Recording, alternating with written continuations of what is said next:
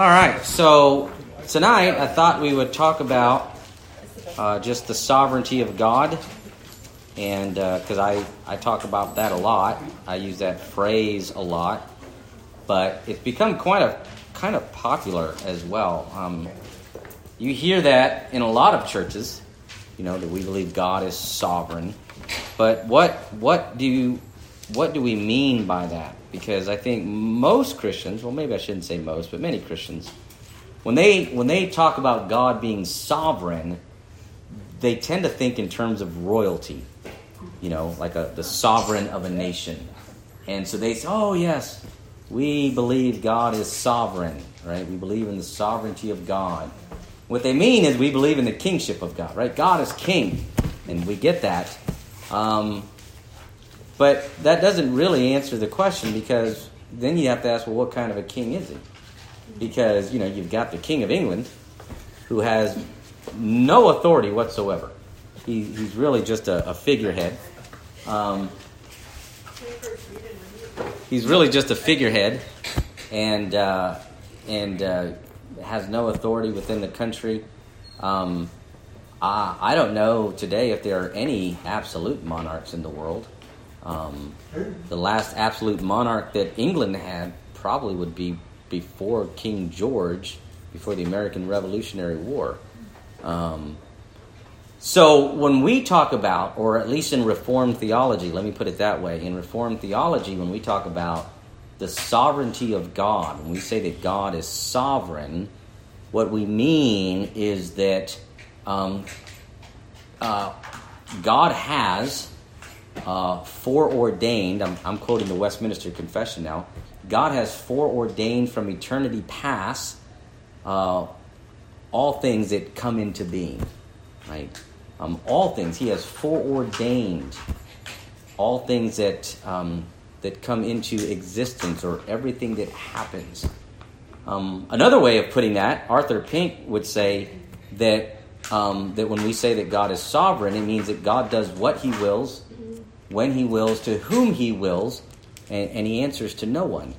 And that's what we mean by the sovereignty of God. And many Christians, when you start using that kind of language, become very concerned. But when you look at what the Bible says about God, because remember, I said last week and the week before that the two lenses through which we interpret all of Scripture is how we understand man and how we understand God. And so last week we looked at man, right? What are humans? What does it mean to be made in the image of God? What did sin do to us? How did it impact us? That's important. Because if we're not, as A.W. Tozer said, if we're not as evil as we think we are, then God is not as good as we think he is, right? So we also need to understand God then. What is God like? What is he doing up in heaven? Is he, when we talked about man, I said there are kind of two views out there in Christianity. Man is out there, either sort of floundering in his sin, and waiting for God to throw him a life raft, or he's floating dead in his sin, right? God, within Christianity, there are basically two views. God is either in heaven, and he's sort of, on his knees, and he's pulling out his hair, and he's sort of frustrated at what is going on. If people would just put their faith in me, my goodness, the gospel is so obvious. If people would just believe and they would listen to me. Or is God sitting upon his throne, and is he governing all of world history? Is he moving all of world history in the way that it should go? Some important passages that I think help us to really get a good picture of who God is I always like to go to Isaiah first. Isaiah has a very lofty view of God. I mean, starting in chapter 6, holy, holy, holy is the Lord of hosts. But I want to go to Isaiah 45, actually 46, Isaiah 46. And beginning in verse 8, here's what Scripture says. This is God speaking through the prophet Isaiah. Remember this and stand firm. Recall it to mind, you transgressors. Remember the former things of old, for I am God, and there is no other. I am God, and there is none like me. Declaring the end from the beginning. God declares. So that's all of world history, right? Declaring the end from the beginning. And from ancient times, that is from way in the hoary past, from ancient times, things not yet done. Saying, my counsel shall stand, and I will accomplish all my purpose. Calling a bird of prey from the east, the man of my counsel from a far country. I have spoken, and I will bring it to pass. I have purposed, and I will do it. So God says, essentially what God is saying is that I always do that which I desire to do. That's what that passage is telling us. I have spoken, and I will bring it to pass. I have purposed, and I will do it. When God decides to do something, he does it. God's will is never frustrated. God's plans are never thwarted by mankind, whatever it may be. Yet oftentimes you hear, Christians out there, you hear Christian preaching or teaching that hints at that. That when Adam and Eve took of the apple and sin entered the world, that wasn't what God wanted to happen. Well, Isaiah says that God always accomplishes what he desires. God's plan is never frustrated. When Adam and Eve bit the apple, God was not pulling out his hair, going, oh no, didn't see that coming, right? Here's another one. So we're looking at the sovereignty of God sort of on a high level, and then I want to bring it down to a micro level. But go over to Daniel now, chapter 4, and hopefully y'all are highlighting these or underlining them, because these are some good passages to be familiar with. Daniel chapter 4, verse 34, and this is after, God curses Nebuchadnezzar and basically puts him in his place by making him go a little crazy and live like a cow for a while. And then in verse 34 it says, and at the end of the days, I, Nebuchadnezzar, lifted my eyes to heaven, and my reason returned to me, and I blessed the Most High, and I praised and honored him who lives forever. For his dominion is an everlasting dominion, and his kingdom endures from generation to generation. Listen to this.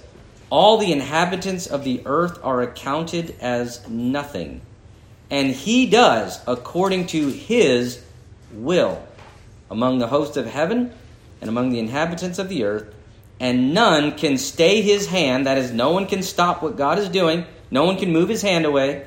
None can stay his hand or say to him, what have you done? That is some strong language. He does according to his will among the host of heaven and the inhabitants of the earth.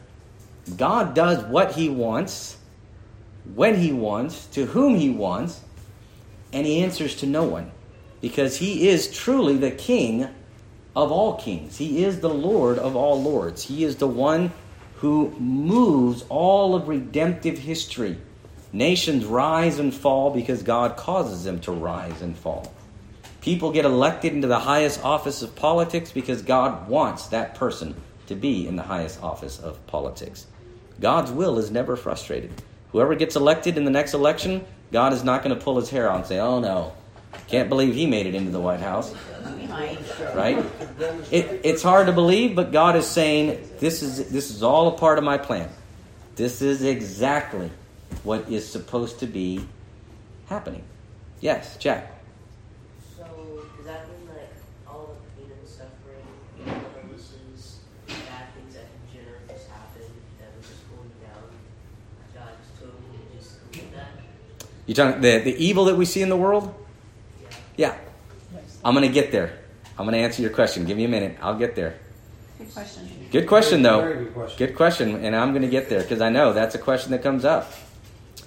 So let's look at the sovereignty of God on the micro level now. Turn to Proverbs 16. Because sometimes it's easy for Christians to think about that on the grand level, yes, God is in control of things. But look at Proverbs 16, verse 33. Who wants to read it? I'll let somebody else read it. 33? Yep. The lot is cast into the lap, but its every decision is from the Lord. It's every decision. Right? This is something that we would think is random, right? Throwing dice is what they're doing with lots, right? They're not gambling, but it was a way that they made decisions in the Old Testament times, right? They would cast lots. And the lot is cast into the lap, but how it lands, God decides. He determines it, how it lands.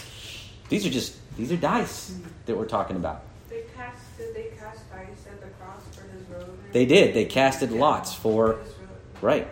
And so the soldier that won that casting of lots, it was God's decision that he get it. Right? God decided that. Look at Matthew chapter 10. Matthew chapter 10. You're probably familiar with this passage. It's a very comforting one that we often go to. Verse 26. So have no fear of them, for nothing is covered that will not be revealed, or hidden that will not be made known. What I tell you in the dark, say in the light, and what you hear whispered, proclaim on the housetops.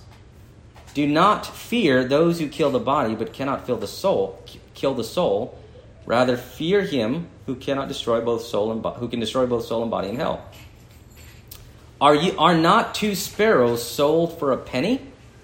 And not one of them will fall to the ground apart from your Father, apart from your Father's will.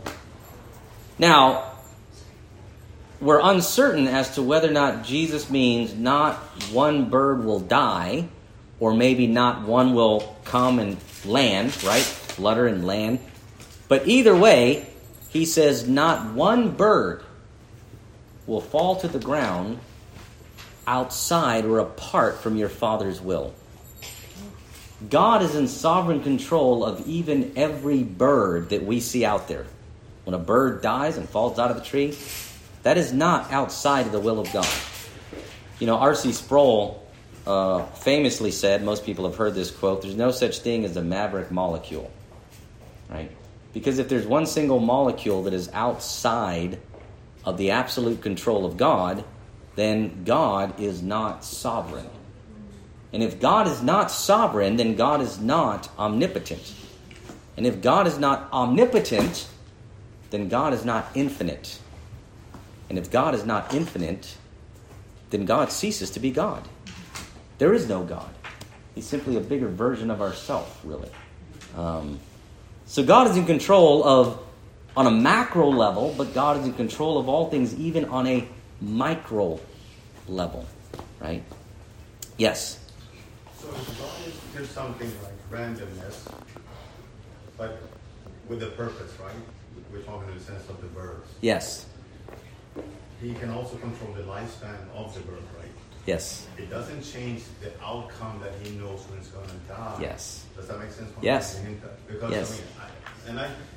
I had a discussion a long time ago with Randy about even he's pulling up the grass, but I'm thinking it's a big thing that God purposefully, without even touching the grass, knows how it's supposed to grow and just spread over the earth. It's still within his will for the thing to work that way. That's right. It doesn't fall outside of his will. That's right.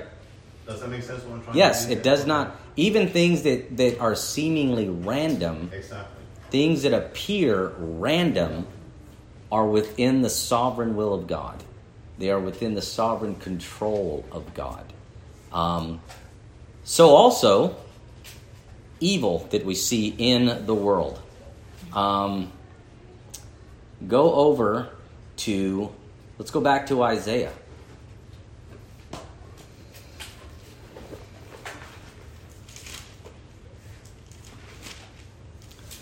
Isaiah 45, verse 7. This is God talking. And he says, I form light and create darkness. I make well-being and create calamity. I am the Lord who does all these things. Right? So did you catch that, Jack? That answers your question, right? Let me read that again. I form light and create darkness. I make well-being and create calamity. I am the Lord who does all these things. God says, I create calamity. And we can struggle with that sometimes. Where this was really talked about. This was really talked about. Even on national news it was being talked about. Was 9/11. Right? And everybody is trying to provide an explanation. What happened? And sadly, there were ministers out there saying, this was outside of God's control. God had no idea this was going to happen. God was just as shocked about this as you and I were. Well, what kind of a God is that then? Why do we pray to him? If this is outside of his control, that's not comforting to me. But people struggle with, but God can't be in control. But the Bible says God creates calamity. Because let's think about it. As bad as 9/11 was, right? It was horrible. What is 9/11 in comparison to the Great Flood? 3,000 people died on 9/11. How many on the earth died in the Great Flood? Men, women, children, infants. I mean, they were all floating, banging on the ark, possibly scraping on it, let us in. It would have been a horrific scene. Or the millions at the Holocaust. The millions at the Holocaust, right. So when we say, no, God can't be behind these horrific events, well, look at the flood, right? God is behind horrific events that take place. God says, I create calamity. I am the Lord who does all these things. Book of Job. Turn to the book of Job. Now let me ask you this. Who brought all of the problems? I mean, thinking about the story, right? When we talk about the story of Job, right? Who do we blame? Who brought all of the turmoil into Job's life and caused all of that? Who did that? The devil, right? That's a real answer. God allowed. Ah, more than allowed, I think. He challenged him. Look at Job. There's a little verse at the end of Job that we tend to sort of psychologically block out, right? Job 42. Job 42, verse 11. Then came to him, to Job, all his brothers and sisters and all who had known him before and ate bread with him in his house. And they showed him sympathy and comforted him for all the evil that the Lord had brought upon him. We don't catch that verse very often, do we? All the evil that the Lord had brought upon him. Now, we understand, and this is where we can start to go, wait a minute, what are you saying? The devil is the one who directly did it, right? The devil is the one who did it. But the devil could not have touched Job had God said no, right? So the reality is not God behind everything that happened to Job, right? God says, yes, do it. Job does it. Offered him up. I mean, he was like, right. I can't present to you Job. Right. Yeah. Bragging about Job. And Job understood it. You read the book of Job. Job vents his frustration toward the right person, not the devil. Why is God doing this to me? You know, what is he accusing me of? Job is frustrated. Right? He understands that God is behind all of this. Now, it doesn't mean, and this is where we have to be careful, that God is not the author of sin, right? Sin and evil do not originate with God. And the reason we say it that way, now God foreordained evil to come into the world. He did. Right? When Satan rebelled against God wasn't surprised by that. He knew that was coming. And he could have, when Satan rebelled, God could have just snapped his finger and caused him to disappear and destroyed him. Right? He could have. He could have destroyed the devil rather than just casting him down to the garden for him to tempt Adam and Eve. But he doesn't do that. Right? Because God has, ultimately, this is what we always have to understand, God is good. God is good. And He is wise. And God does everything for what? His glory and our For good. His glory and our good. Right? Which means that if those things are true, it must mean that there is a good purpose for which evil exists in the world. And God uses evil in the world for His glory and for our good. Yes, Jack? Does that mean that God delights in the suffering that we get? No, God does not delight in the suffering that we go through. But God foreordains it. Here's an illustration that I always like to use. Right? A very razor-sharp knife or razor blade in the hands of a 4-year-old is what? Terrifying. Dangerous, right? Stop. Don't move. Bring that to me slowly, right? Because we know they could hurt themselves, they could hurt other people.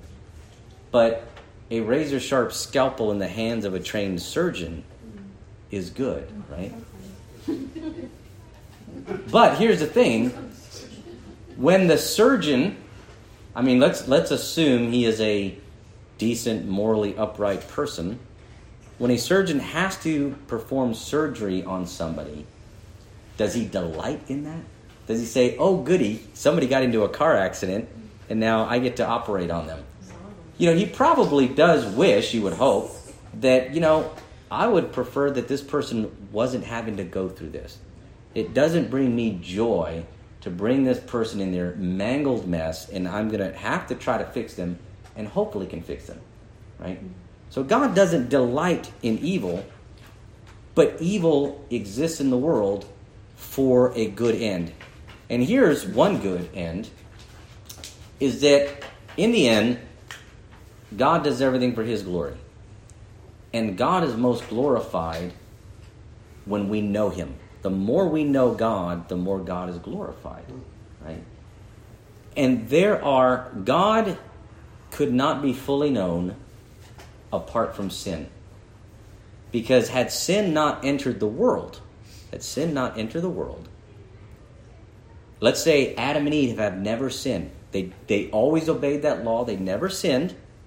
Adam and Eve would never understand the mercy of God. They would never understand the forgiveness of God. Right? They would never understand the justice of God. They would never understand the wrath of God. They could never fully know God apart from sin entering into the world.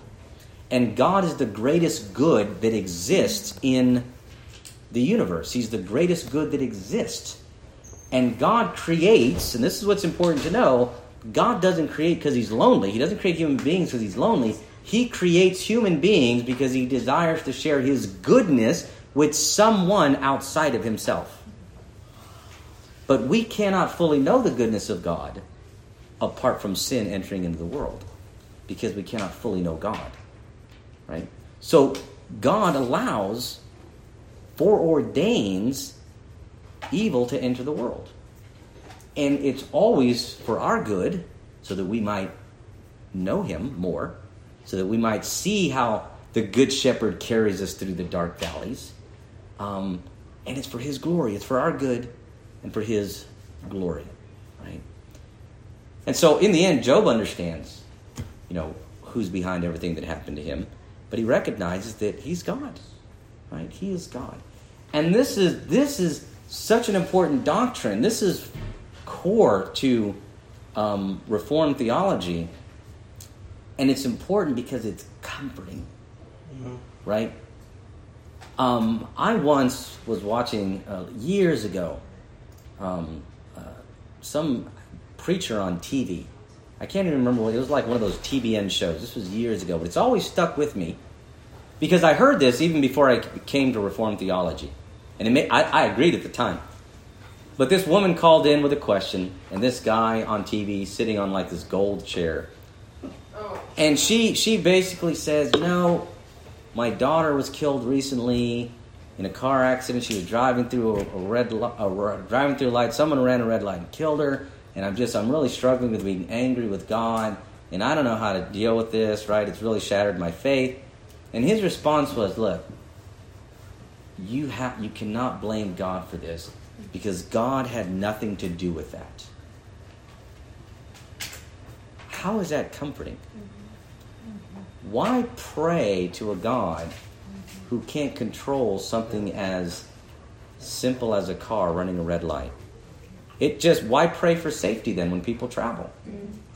Why pray for people's salvation if God can't do anything about it? Why pray for healing? Why pray for our government if God is powerless to do these things? That's not comforting, right?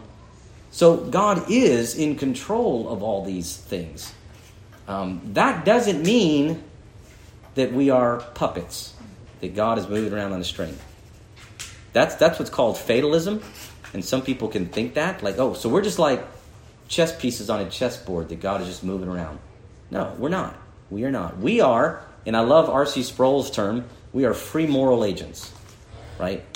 We don't have a free will, right? We talked about that last week. We don't have a free will because we are dead in our sins. We are blind to the gospel. We are not capable of submitting to the law of God, according to Romans, right? We don't have the freedom to choose for God. Not that anything is preventing us from it. See, when we talk about that, sometimes people think, so if someone wanted to choose for God, God won't allow them No, that's not what that means. This is where Luther got it right in his famous book, I'd highly recommend, The Bondage of the Will. He talked about the fact that the human will is bound by our own sin nature. We have bound ourselves. We cannot reach for God because we are bound by our own sin. Not only are we bound by our own sin, we have no desire to reach for God. Even if we could, we don't want to. Unbelievers do not want God, right? So we don't have a free will, but we are free moral agents. In other words, we have our own mind, we make our own decisions, we are responsible for our own actions, and we bear the consequences of our own actions because God doesn't make us sin. We choose to sin. God doesn't move our hands and make us do things. We choose to do those things. But nonetheless, when we talk about the sovereignty of God, there is the human responsibility, and then there's the sovereignty of God. And how these two things meet together is really a mystery. It's kind of like the Trinity, right? We can talk about the Trinity. We can define the Trinity with all of these great definitions. If you're not sure, watch what is that? Lutheran satire, right?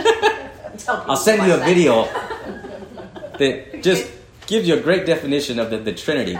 But we can define it, we can talk about it, we can study it, but let's face it, at the end of the day, we really don't understand it.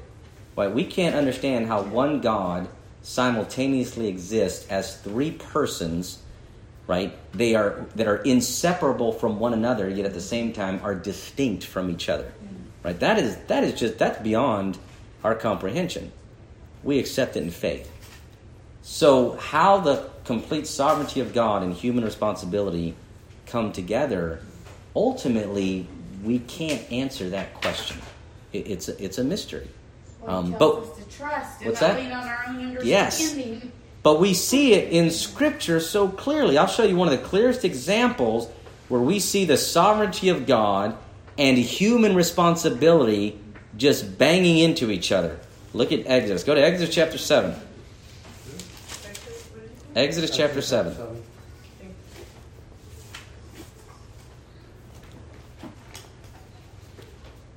And this is the story of, the Exodus, and of course you've got all of the plagues that go on, right? The plagues, the 10 plagues, ending with the Passover, the crossing the Red Sea. Exodus chapter 7, verse 13. Still Pharaoh's heart was hardened, and he would not listen to them, as the Lord had said. Pharaoh's heart was hardened, right? The guy was so stubborn. Why? Look at chapter 8, verse 15. But when Pharaoh saw that there was a respite, he hardened his heart and would not listen to them, as the Lord said. He hardened his heart. Pharaoh's responsible for his own actions, right? He hardened his own heart. Look at same chapter, verse 32. Again, but Pharaoh hardened his heart this time also, and did not let the people go. In the end, when God drowns him in the Red Sea, he deserved it. Right? He kept hardening his heart. What was that? You said verse 32, what chapter? Exodus 8. Oh, I was like in 7. I was like, it stops at 8:32. Okay. And then look at chapter 9 now, verse 12. But the Lord hardened the heart of Pharaoh. Whoa. God hardened his heart. So Pharaoh hardens his own heart, but yet we see that God also hardens his heart. Exodus chapter 9, verse 34. Isn't that a hardening that you cannot return from? That's right. Because God will always accomplish his will. Right? When God determines to do something, we read that in Isaiah. Verse 34, but when Pharaoh saw that the rain and the hail and the thunder had ceased, he sinned yet again and hardened his heart. So he hardened his own heart. Then chapter 10, just a couple verses later. I'm sorry? So it's got to be the hardest hurt ever. Then chapter 10, then the Lord said to Moses, go into Pharaoh, for I have hardened his heart and the heart of his servants, that I may show these signs of mine among them. I have hardened his heart. Then again, same chapter, verse 20, but the Lord hardened Pharaoh's heart. Then again, same chapter, verse 27, but the Lord hardened Pharaoh's heart. Then again, chapter 10, Moses and Aaron did all these wonders before Pharaoh, and the Lord hardened Pharaoh's heart. Right? We see this over and over again. The last time we see it is chapter 14. After they leave and they go to the Red Sea, chapter 14, verse 8, and the Lord hardened the heart of Pharaoh, king of Egypt, and he pursued the people of Israel, while the people of Israel were going out defiantly. So what we see, when we talk about the sovereignty of God and human responsibility and human behavior, here's what we know. We are not puppets, right? Pharaoh hardened his own heart. God doesn't make us sin. Right? We choose to sin. We are not puppets. We are free moral agents. We have our own mind. We make our own decisions. And we reap the consequences of our own actions. Yet somehow, what Scripture tells us, somehow is behind and underneath everything that we do and everything that happens in this world lies the sovereignty of God. The sovereignty of God lies behind and underneath everything that happens in this world and everything that we do. There's no such thing as luck. Nothing happens by chance. There's no such thing as a coincidence, right? The lot is cast into the lap, but it's every decision is from the Lord, right?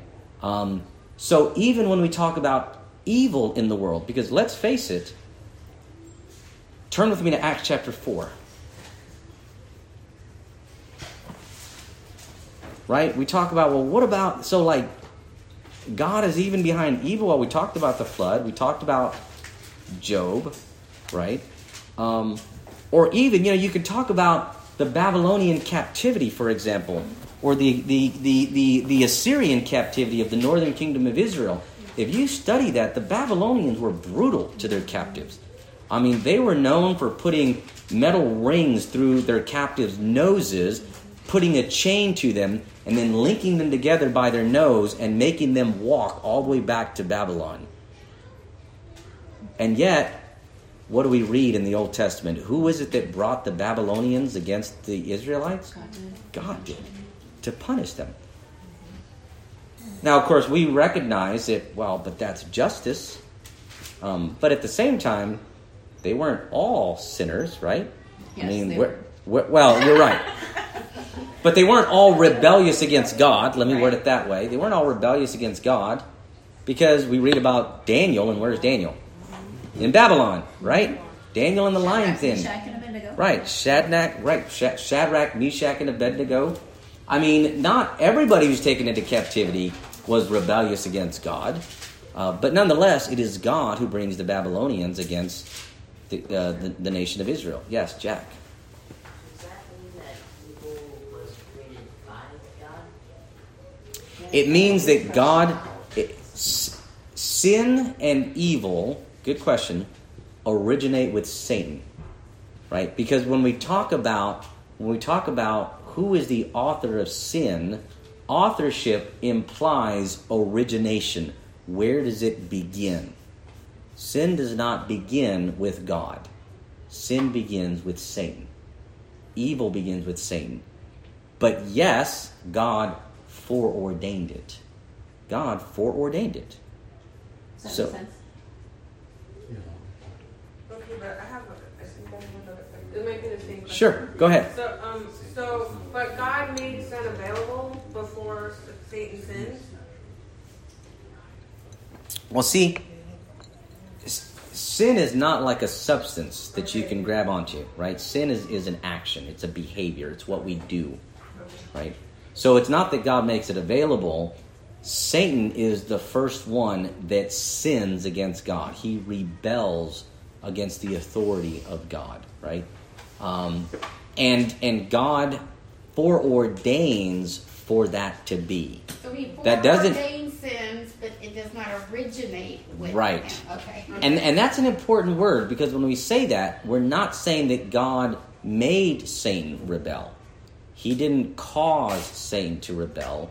To foreordain means it was the will of God that take place. It was within his will that happened. And God simply wills things into existence. When God creates, he simply wills things into existence. It is his will, but he doesn't cause it. He doesn't move Lucifer to do that, but he foreordains for it to happen. Mm-hmm. And that's, again, kind of like talking about the Trinity, that's about as close as we can get to understanding what happened there. Matthew. But God, he cannot sin. That's correct. God cannot sin because God cannot violate his own character. Exactly. All of the laws of God are simply a reflection of the moral character of God. And God cannot violate his own character. Exactly. God cannot oppose his own will. So God cannot sin and does not sin. Jack. Can I say something to you? Just to see if I'm following where you're going. I think one of our problems with understanding is that we understand someone's will to be like what we only do what we want to do and what makes us happy. God's will is not the same. He does not delight in everything that is in his will. Right. You know, like we say, does that make sense? You're looking at me like I'm not making sense. When you say it's my will, you're saying I want to do that and I think it's a good thing and it brings me pleasure. God's different in that. Does that make sense? Yes, that was actually. Okay. So does that mean that God is a intangible entity of pure goodness, and that Satan is a intangible entity of pure evil?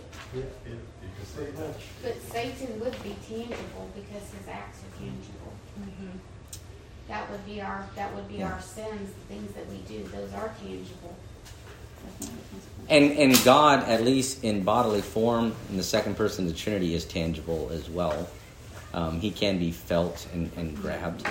But God is pure good. He is holy, holy, holy. And the devil is the complete opposite of that. He is evil, evil, evil. He is pure evil, and God is pure good.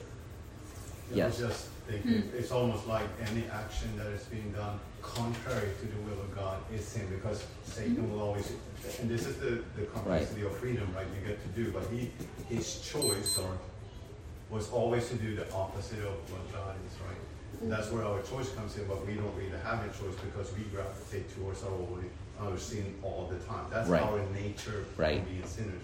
Right. So without God, I'm reading about Pharaoh, but we would have acted exactly. We would have done the same thing. And I think that at one point, because we read also how he felt, I'm thinking like God hardened his heart. That's when you go so far away from God that God doesn't have any other option. Right. Because I think there's a verse that God talks about he will even make it worse. I forgot that somewhere in the Revelation. Yeah, he's going to make it even, like, they're reporting God, he's going to make it even worse for them in their depravity. I forget exactly how it is. And that's, He'll give them a depraved mind. yeah, that's exactly. Oh, you're talking about, yeah, right, Yeah, Romans that- 1. Yeah, so that's how I read Pharaoh. He went beyond the grace of God. He stepped Right. outside. He didn't want to have anything to do with it. Even, Right. It's almost like he recognized sin and it's like, no, I rather have sin against you than do what you want. Right. What can God do then? Right. Does Yeah. that make sense? What I'm trying to say? Yes, it does. Yes, I was John. thinking too about kind of talking about evil and the will and all that. I mean, Judas is kind of another example of that. Judas is another great example, right? I mean, He was the son of perdition, prophesied about from the Old Testament, right? So Judas had no choice but to fill that role for which he was created and brought into this world. There had to be someone to betray the Son of Man. It was foreordained from eternity past that happened. Now, that doesn't mean Judas is not responsible for his own actions. Yeah. Right. He is. He sinned, but nonetheless, God foreordained it. Here's a great verse that I was going to, right? Because when we talk about evil in the world, the bottom line is this: there was no greater evil that was ever committed than crucifying the Son of God. Because, we can talk about people on death row that are there for a crime they didn't commit, and that happens sometimes, right? But we cannot say that they've never committed any crime or that they've never done anything wrong. Here was a man who had committed no sin. No sin. There was no greater miscarriage of justice than in the crucifixion of Christ. And yet, look at Acts chapter 4. Acts chapter 4, verse 10. Let it be known to all of you and to all the people of Israel that by the name of Jesus Christ of Nazareth, whom you crucified, right? There's the culpability. You crucified him. He's talking to the Jews. Whom you crucified, whom God raised from the dead, by him this man is standing before you all. This Jesus is the stone that was rejected. Oh, I'm in the wrong chapter. Go to Acts chapter 2. Still good though. Still there. Acts chapter 2, verse 23. So we don't need to save that one. 2:23. Well, that one's a good one too. But 2:23, this Jesus delivered up, listen to this, according to the definite plan and foreknowledge of God, you crucified and killed by the hands of lawless men, according to the definite plan. God did this. God the Father did this. We lack the mental capability to figure out how this. Right. On the good side of the result, right? That's Right. we just have to be ready. But That's all. you see both, right here in this one sentence, you see both juxtaposed against each other, right? You see the sovereignty of God and human culpability, whom you crucified by the hands of lawless men. Peter said, you did this. You are guilty for innocent blood. But nonetheless, this was God who foreordained it. Right? Then Jesus in the garden, he's asking, can you take this cup from me? Right. Because he already knew him. Yeah. He said, your will not mine. Yeah. In his humanity, he's really struggling. He is human. He feels pain. And in his flesh, in his humanity, he's thinking, I don't want to do this. I am terrified. But at the same time, Jesus never sinned, which means that he never balked against the will of God the Father. So at the end of the day, he says, but let your will be done and not mine. Sweating blood. Yeah. Because he was under such distress. I have a question. Yes. I don't know if it's off topic. So, so could it is this possible? Would Jesus have, even though he did the will of God, he hated things during that time? That Well, he hated sin. Yeah, so he hated sin. He hated evil in the world. At people, just as sin itself. No, because hatred is a sin. Yeah. Now, he became angry with people, but it was a righteous anger. Okay. Because anger itself as an emotion is not a sin, because God gets angry. The problem is with human beings, 99.999% of the time, when we get angry, it's usually in sin. Yes. It's usually because our pride has been hurt, right? Or we feel slighted, or we weren't treated the way, I don't know, we think people should treat us, or whatever. Or we're just annoyed by people because we lack patience, which is another sin, right? So we combine our sins, the lack of patience, and then we get angry. Right. But Jesus did get angry. I mean, throwing over the tables in the temple, that angered him. But that was a righteous indignation, right? He was like, this is a temple of the living God. It ought to be treated with reverence. And he was angry. And he had every right to be angry and to do what he did. But the outcome, it was not apart from his rationality. He fully understood what he was doing. Sure, it's yeah. not like he just lashed out and let everything go. No. That is something totally different. It was very measured. Yes. Right, it was very measured. He did not lose control. I just want to make sure so we don't justify our emotional temper tantrum. I don't know, so whatever. Right. You know what I'm saying. Most of the times our anger outbursts cannot be justified. Yes, Jack. So, with the idea of self-motivation thing, and we're going to do... Wait, I can't Take move your your... hands down so we can hear you. Sorry. With the idea of self-motivation, we are programmed to do whatever God needs us to do. Is it really a point of prayer? No, we're not programmed. That's what I was saying.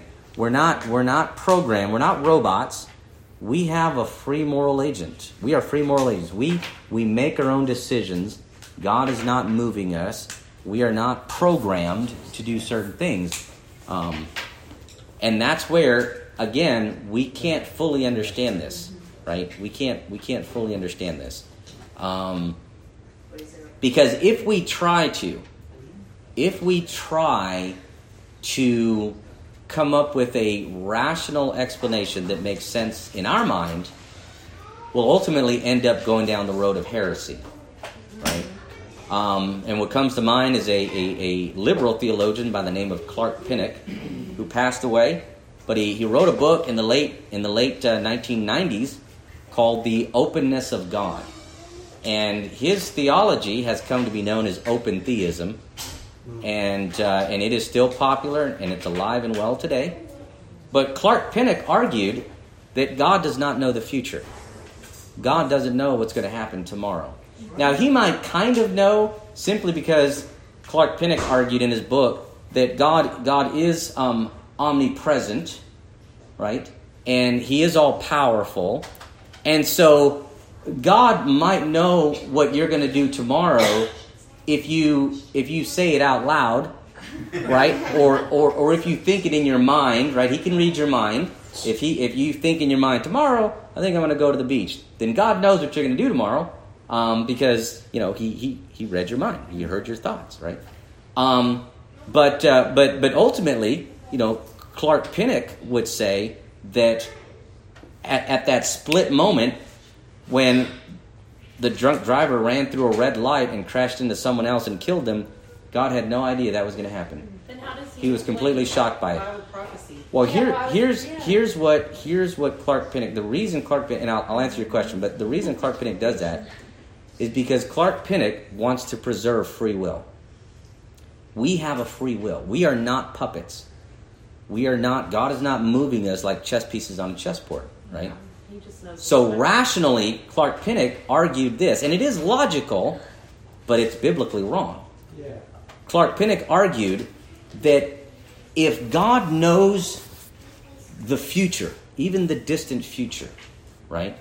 In other words, here's the question. Let me start by asking a question. Does God know what you're going to be doing 5 years from now on February 21st at 1 p.m.? Yes. The answer is yes, right? We would say, Orthodox Christians would say yes. Here's the follow-up question. Can the future be different from what God knows it to be? No. No. then the future is predestined. Right. See, so Clark Pinnock would say, if that's true, then we don't have a free will. If my future is foreordained, predestined, if my future cannot be different from what God knows it to be, then I don't have a free will, and I'm simply programmed to do that. So Clark Pinnock argued, in order for us to have a free will, God can't know the future. God doesn't know what's going to happen tomorrow. So how do you explain Bible prophecy? He argued that, well, you see, God is much bigger than we are. And he's able to manipulate historical events, and he can manipulate people in such a way to bring about his plan. But ultimately, God doesn't know the future if we truly have a free will. The problem is there are so many passages in the Bible that absolutely contradict that. You know, that God knows yesterday, today, and tomorrow. Did he not read the story of the birth of Christ, how all those planets and stars had to and using the logic of Jonathan Edwards, if God doesn't know the future, then God is not infinite. Exactly. Because to be infinite means to be without limits. And if God is not infinite, then God ceases to be God. And there is no God. I don't know. Multiple hands went up. I think Carlos was up first. Go ahead. Okay. So, with the infinite sovereignty, omniscient, omnipotent, omnipresent, all the omnis of God, it does beg the question for some people, what's the point of prayer then? Right. Great question. And that's a good one. Right? That's always a good answer, Marco. And I agree with that. And in fact, I think the question is so important that I researched it when I was in seminary. You take various classes where the professors want you to write a big paper, and they'll let you pick a topic. They have to approve it, but you pick a subject. And I took a class on the study of the Gospel of Luke, a seminary course with Robert Stein. It was an excellent course. And one thing I discovered studying the Gospel of Luke is there are several important themes that run through the Gospel of Luke. And one of those important themes is Luke talks more about prayer than any of the other four Gospels. There is more verses and passages dealing with prayer in Luke than any of the others. And so I wanted to study prayer. Why pray, and how does prayer relate to the sovereignty of God? And here's the answer that I came down with. Number one, Margaret was right, because God commands it. Right? In the end, if God were to command you, if Jesus appeared to you in physical bodily form and said, I want you to walk down the street and I want you to share the gospel with every person you come across. But here's the catch. No one is going to believe you. Would you do it? Yes. Yes, right? Jesus, right? Oh, yes, sir, right? I'm going. Doesn't matter that nobody's, right? Now we understand the prophets, right? That's what God told Ezekiel and Isaiah, right? I want you to speak for me. He says to Isaiah in Isaiah chapter 6, who will go for me? And Isaiah says, here am I, send me. Keep reading the chapter. And God says, go and proclaim, but understand they will have ears that cannot hear, eyes that cannot see, right? Nobody is going to listen to you. But Isaiah says, I'll do it anyway, right? Because God commands me. Where's that at again? Isaiah chapter 6, Thank you. right? So Isaiah does it anyways. So it is about obedience. That's number one. Number two, prayer is more for us than it is for God. Prayer strengthens our faith, and it is primarily a way of prayer first and foremost is worship. It really is. Prayer is worship. Because when we pray, first of all, we are acknowledging that God knows more than we do. We're acknowledging that there is no one else in this world that can help me. That's why I'm coming to you. Right? I am coming to you for help because I know you can help me. Prayer is the best way. It really is. Prayer is the single most significant way that a Christian demonstrates humility before God. To get on your knees and on your face before God and say, help me. Right? that glorifies God and pleases him. Because here is the subject of the king bowing in his presence and saying, help me. It is the most significant way to display humility before the king. So that's the other reason. But here's the third reason. This really gets to your question. The sovereignty of God and human responsibility. Right? Jesus had to die on the cross, but somebody had to crucify him. God uses secondary causations to bring about his will, right? So, for example, it was the will of God that Job suffered. But God doesn't do it directly. He uses the devil to do that. He uses secondary causation to do that. It is the will of God, even in creation, that we have water. Now, God could cause rain to fall on the earth in various parts of the earth every day of the year without clouds, couldn't he? Yeah. But he uses clouds. Right. God uses secondary causation to bring about his will. That's just the way God works. He enjoys doing that. Now, he doesn't always do that, right? When God brought locusts onto Egypt, he just made locusts appear. When he brought frogs, he just made frogs appear. So sometimes God just works directly and supernaturally. Jesus walking on water, that was supernatural, right? Jesus turning water into wine. God doesn't need grapes to make wine. He just made wine, right? In fact, he really didn't even need water. I mean, honestly, Jesus could have just said, bring me those empty jars. Oh, look, there's wine, right?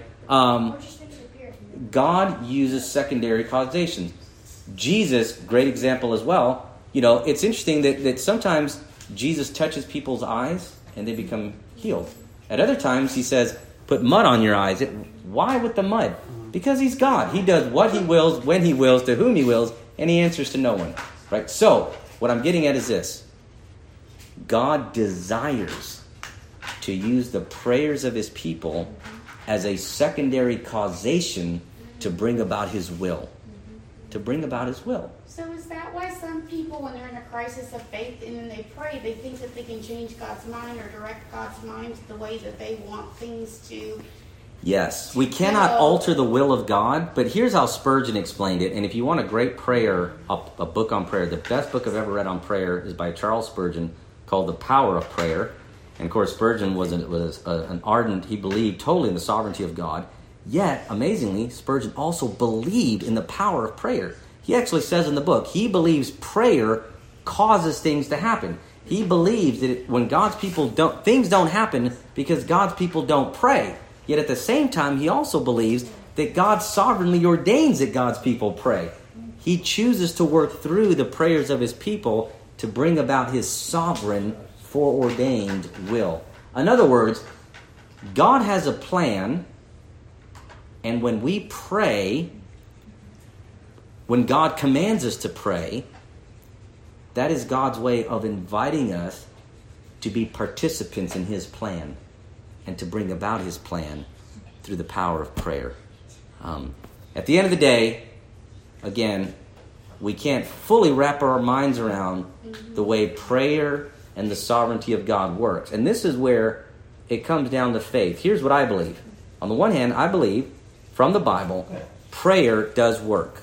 Prayer works, right? Because even Jesus, remember the disciples, why couldn't we cast out that demon?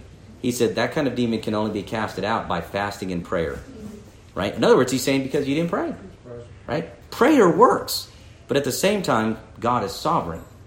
How those two things go together, I don't know. It doesn't matter to me, but I do believe that when we pray fervently, things happen, right? Things happen. Bobby. Do you believe that God also, he's the one that actually creates the secondary causations? Yes. Yeah. Everything is within the sovereignty of God. Absolutely. Absolutely. He even foreordains a secondary causation. Even that question, Bobby. Yeah. Eric. He's trying to get Kelsey. How come usually I hear everybody say, I would want God to be in control of me, but you say like we're not like puppets moving around. But most people are like evolutionists, do their belief not in God, for what they think, but they usually say like, I don't want to be in control of God. Yeah. That they don't want God to be in control of us. Yeah, because as human beings, we naturally want to be autonomous. No. We want to be. We as human beings, we naturally want to be in charge of ourselves. We want to be our own God and be in control of everything that we do. But the reality is, God is the one who is in control of all things. It's kind of like being a kid. As a kid, you don't like your mom to tell you to clean up your room. You get to when you feel like it. Right. And it's true. It's true. We are naturally rebellious against God. Tommy. Well, I just want to simplify it because I think in terms of how it applies to me, no parent wants to be taken for granted. Neither does God, right? Your children will be fed, but it's nice to hear them appreciate what are we having for dinner today. Can we have this and this? And I think just to make it really small and easy to understand, for the same reason, God wants us to ask for things. Right. That's the purpose of prayer, because I don't want to be, someone always expect me to do the same thing, even if I'm going to do it. It defeats the whole purpose. I want to share with you, but allow me to share with you because you want to have it. Yes, God wants us to demonstrate our humble dependence on Him. Yes. And He wants us to come to Him as our Heavenly Father and make our request. Daddy, Heavenly Father, I need this, I need that, I need help with whatever it is. And God always answers our prayer, right? But like a parent, sometimes the answer is no, but God never ignores us. He always answers our prayer, and He gives us what we truly need. And oftentimes, like kids, we don't really know what we need. We think we know, but God knows what we truly need. God asked for a Corvette. Right. Well, we know what we want. Right. Right. Well, it's like the kid every morning saying, "Can I have chocolate chip cookies for breakfast?" No. Right? That's not healthy. Here, have some scrambled eggs. Well, I don't want eggs. Well, too bad. So the surge is out the window tonight? Yeah. Bobby. It's not perfect. Okay, so explain then the scripture that says, "For we don't know how to pray, and the Holy Spirit prays with groanings too deep Right. for us to even understand." Right. So where does that prayer come from? That prayer comes from yes, that's right. It's the Holy Spirit. Yeah. I mean, because there are times, and we've all been there, right? When we don't know what God's will is, in this particular situation. I mean, just in a practical level, I've had people come to me over the years, soldiers, man, I've got a choice of duty stations. The Army is saying I could go here or I could go there, and I don't know which one to take. I mean, they both have pros and cons, and I don't know. Pray about it, right? And that's where you just say, God, just the Holy Spirit intervenes in those situations and essentially prays on our behalf.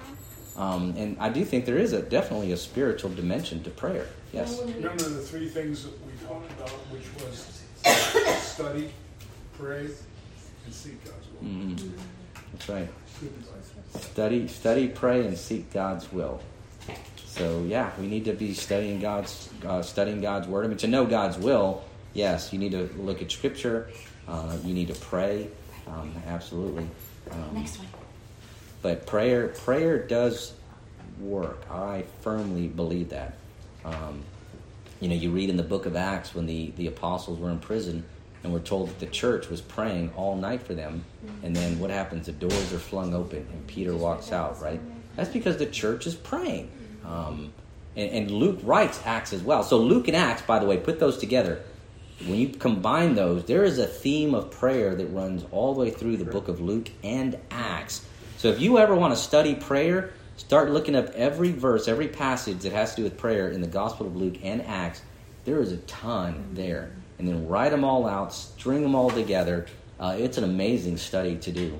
Yeah, Jason. Not really a question, more just kind of the only way I've been able to get my head wrapped around the sovereignty of God really has to do with the fact that what you touched on Sunday was our example of sheep, right? And you touched on it a little bit, but let there be no mistake, sheep are some of the dumbest animals. We are. Yeah, sheep are dumb. It's not a compliment that God calls us sheep.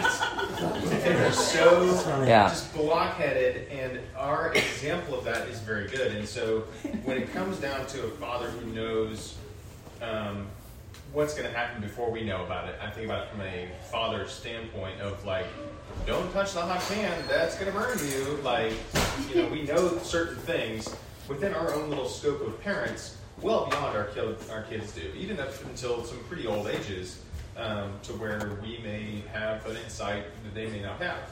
And God's insight is obviously infinitely larger than ours. And so that's really the best example that I can really come up with is we are but humble sheep that know very little and are best described as children and just trying to bound our way through the fields and says, nope, don't go that way. So Jesus, being fully God, knew the will of God, knew the heart of God, knew everything that he was going to face, but yet he still, though he knew it all, he decided to pray anyways. Yes. So for no other reason, that should be enough for us to want to pray. As if he already knew the outcome and he still decided to pray. Right. And he was strengthened in his faith. Yes. Because it does that too. Part of that is that our misunderstanding, and this is where I started with it, the prayer is more for us than it is for God. And I don't mean in that we get stuff from God. Because we tend to misunderstand prayer in that we tend to think the only time to pray is when you need something. But prayer is really just communing with God. It is talking with God. So when the Bible says Jesus prayed all night long, I don't think he sat there and went through a prayer list of please, heal this person and heal that person. And it wasn't just a 8-hour list of requests that he was making. He was dialoguing. He was talking to his heavenly Father. He was just communing with him. That's really what prayer is. So when we talk about prayer, don't think, well, I don't know what to pray for. Just share your struggles with God. Share your thoughts with God. Just talk to him about what's going on in your life. He is your heavenly Father, and he wants to hear it. He wants to hear what's going on in your life. And yes, he already knows, right? Yes, and so you think, but God already knows. But again, think about a parent and a child, right?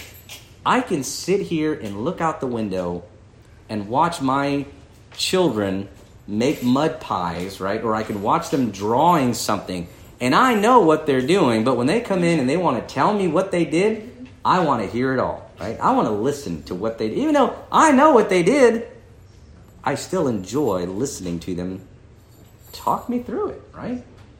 Having a conversation with them. God is the same way, right? He wants us to commune with him. Yes, Jack, and this will probably be the last question. I was going to say, this is going to be my last question. I've had some on my for like 30 minutes.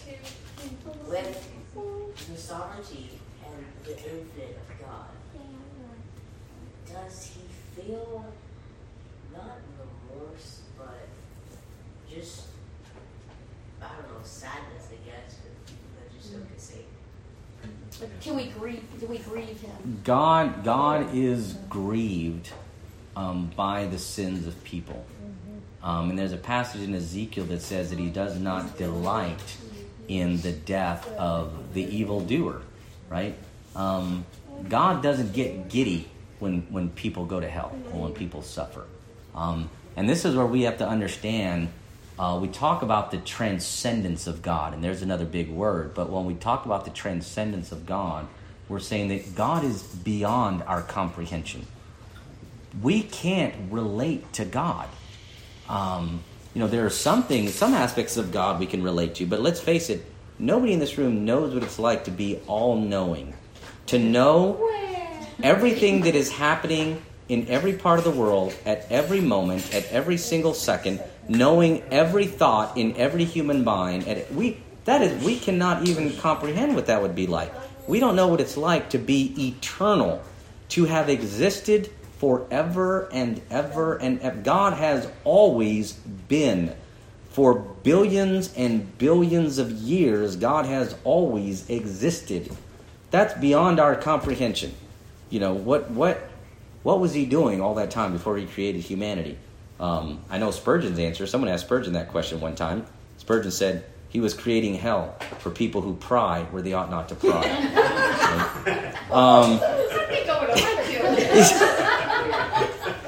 So we can't comprehend what it means to be all powerful. God simply willed the universe into existence. He didn't have to do it. He said, let there be a universe, and there it was. Let there be the sun, and there it was. That's beyond our comprehension. So it is difficult for us to really wrap our minds around this whole sovereignty concept, right? God is everywhere, at every moment, in every part of creation. He is all-encompassing. That's beyond, we are literally like an ant trying to understand the internet. I mean, like an ant crawling on a computer screen. There's no way we can comprehend this thing. We can't comprehend God. We can only get us. What's that? Maybe some discussion topics for heaven too. We can't have it all. Yeah, that's right. You gotta have something to do. That's right. And that's why heaven, I've said this before, heaven is like church for all of eternity, right? What do we do in church? We learn about God, right? We will spend eternity learning about God, and guess what? We'll never get to the end because He's inexhaustible. For every question that He answers, there'll be more questions. And our little mind, right, trying to understand God is like trying to take a gallon of knowledge and pouring it into a shot glass of a brain. I mean, we're going to lose a whole bunch, right? We can't comprehend God. But that is what brings us great comfort in knowing that, especially for the believer, right? Romans 8:28, God works all things for the good of those who love Him. So the comfort is this: no matter what we go through in life, right? And we've all been through some tough things recently, right? I can't tell you how many times I've said, if I wasn't a Calvinist, I'd have lost my mind a long time ago. I mean, I definitely would have lost my religion. But when you understand the sovereignty of God, then you understand that as a believer, there is nothing that happens in the believer's life that is not first filtered through the loving fingers of God. Right? Nothing. I mean, I find so much comfort in that. No matter how crazy life may get, I know somebody's in control. I am so comforted to know somebody is in control of this crazy roller coaster, right? And He's got a plan, and He knows the end. And it's temporal. And God, I may be frustrated with life at times. God is not. He is on His throne, and He is the King, and He is governing all of creation, all of redemptive history with a sovereign hand. And I find a lot of comfort in knowing that. So, well, good questions. Boy, this generated a lot of questions. That was good. Good discussion. Good. Yeah. Well, let's pray, and we can continue to talk about it or other things over dessert and coffee. Let's pray. Our gracious God, Heavenly Father, we are so thankful that You are sovereign, Lord, that You are in control of our life, and that You have a plan for each of us, Lord. And we know that You are working all things for our good and for Your glory. And we pray, Lord, that when we go through the dark valleys in life, that we will remember that. And that we will stay close to the shepherd, and that we will follow Your lead, knowing that You are always taking us to the green pastures and the still waters that are on the other side of the dark valley. And we thank You for Your love, Your grace, Your mercy. We thank You for Your sovereignty. And Father, through this, Lord, we also pray that by Your Holy Spirit, we pray that You would increase our faith, but also that You would increase our desire to pray, Lord. We pray that You would give us the desire of Christ to just spend hours in prayer, just talking to You, communing with You, Lord God.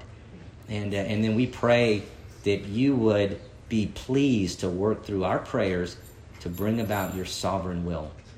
And we pray these things in Christ's name. Amen. You were talking about finding comfort. I remember that after